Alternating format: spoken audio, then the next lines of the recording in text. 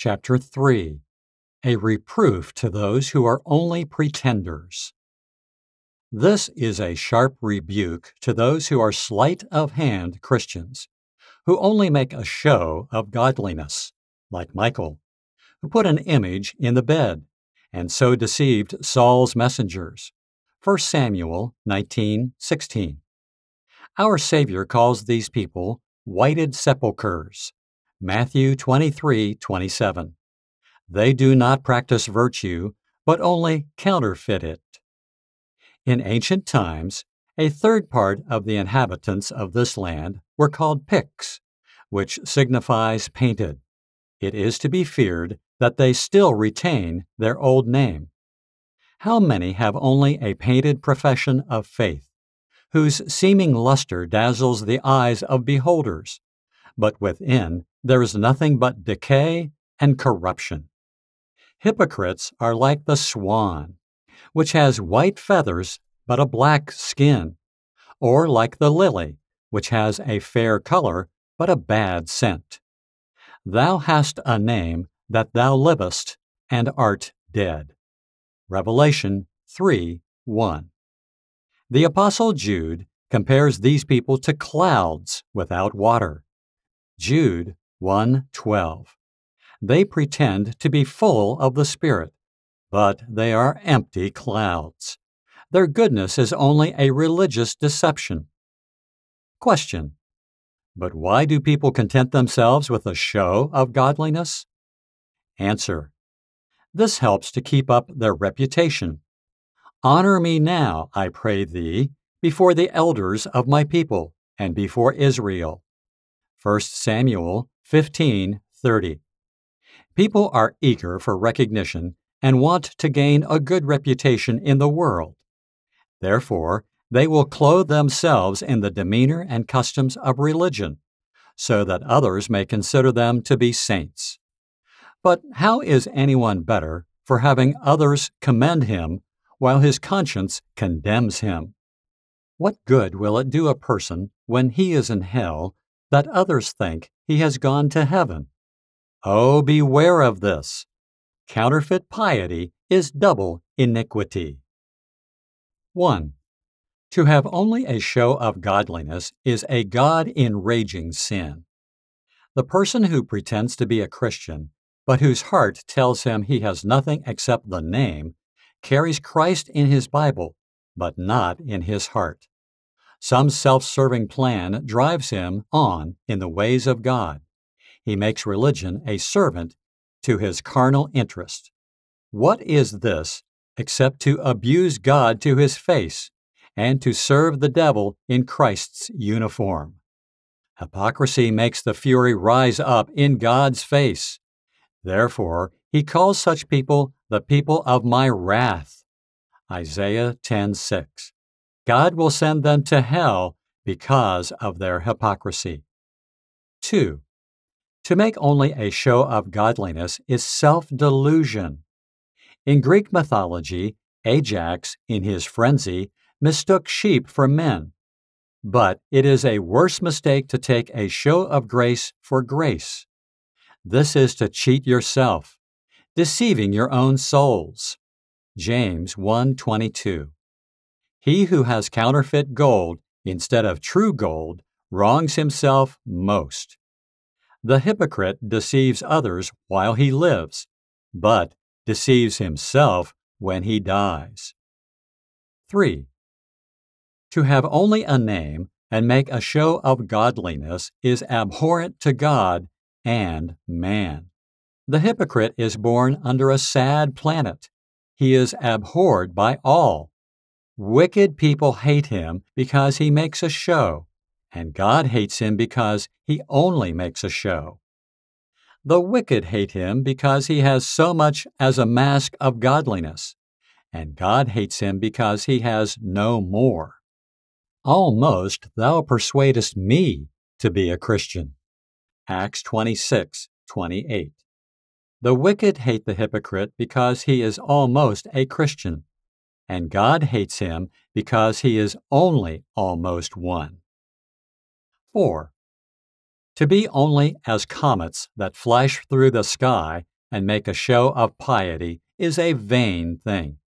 Hypocrites lose all they have done. Their deceitful tears drop beside God's bottle.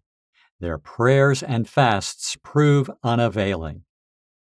When ye fasted and mourned, did ye at all fast unto me, even to me? Zechariah 7:5. Just as God will not reward a slothful servant, neither will he reward a dishonest one. All the reward a hypocrite has is in this life. They have their reward. Matthew 6:5. The empty breath of men is a poor reward. The hypocrite may make his receipt and write, "Received in full payment."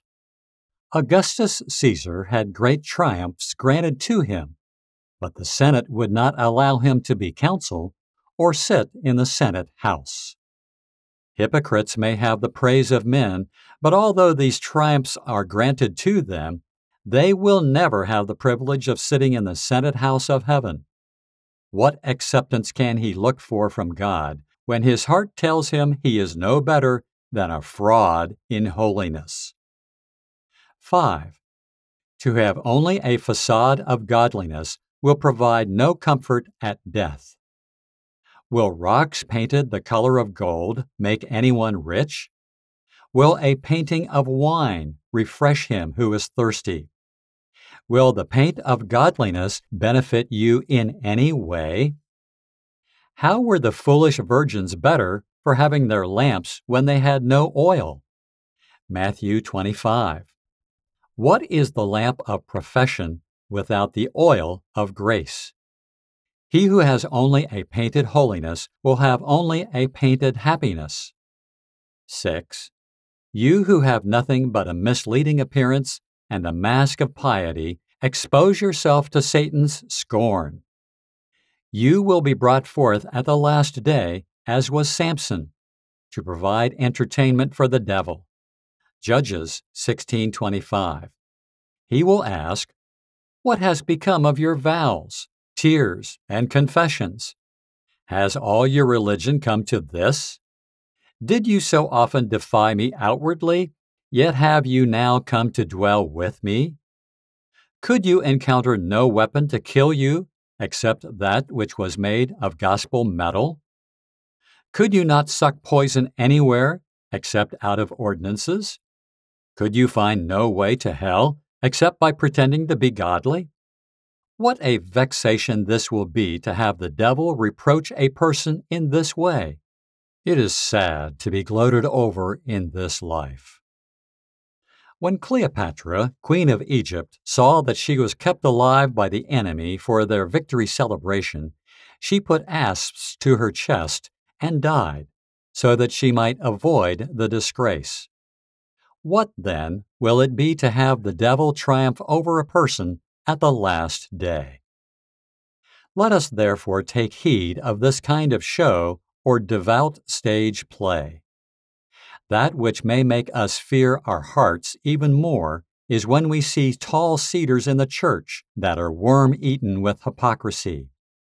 Balaam, a prophet, Jehu, a king, and Judas, an apostle, all of them stand to this day on record as hypocrites. It is true that there are seeds of this sin in the best people, but as it was with leprosy under the law, when not all who had swellings or spots in the skin of the flesh were considered unclean and put out of the camp, Leviticus 13:6, so not all who have the swellings of hypocrisy in them are to be judged to be hypocrites, for these may be the spots of God's children. Deuteronomy 32:5. That which designates one to be a hypocrite is when hypocrisy is predominant and is like a disease spreading in the body. Question: when is a person under the dominion and power of hypocrisy? Answer: there are two signs of its predominance. 1. A squinting eye, when one serves God for sinister purposes. And 2. An averted eye, when there is some sin dear to a person that he cannot part with. These two are as clear signs of a hypocrite as any I know. Let us take David's candle and lantern and search for this leaven and burn it before the Lord. Christian, if you mourn because of your hypocrisy, yet find this sin so powerful that you cannot get the mastery of it, go to Christ and beg Him to exercise His kingly office in your soul, so that He would subdue this sin and put it under the yoke. Beg Christ to exercise His spiritual surgery upon you. Desire Him to lance your heart and cut out what is rotten, and then to apply the medicine of His blood to heal you of your hypocrisy. Say that prayer of David often. Let my heart be sound in thy statutes.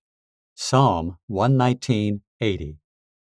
Pray, Lord, let me be anything rather than a hypocrite. Two hearts will exclude a person from one heaven.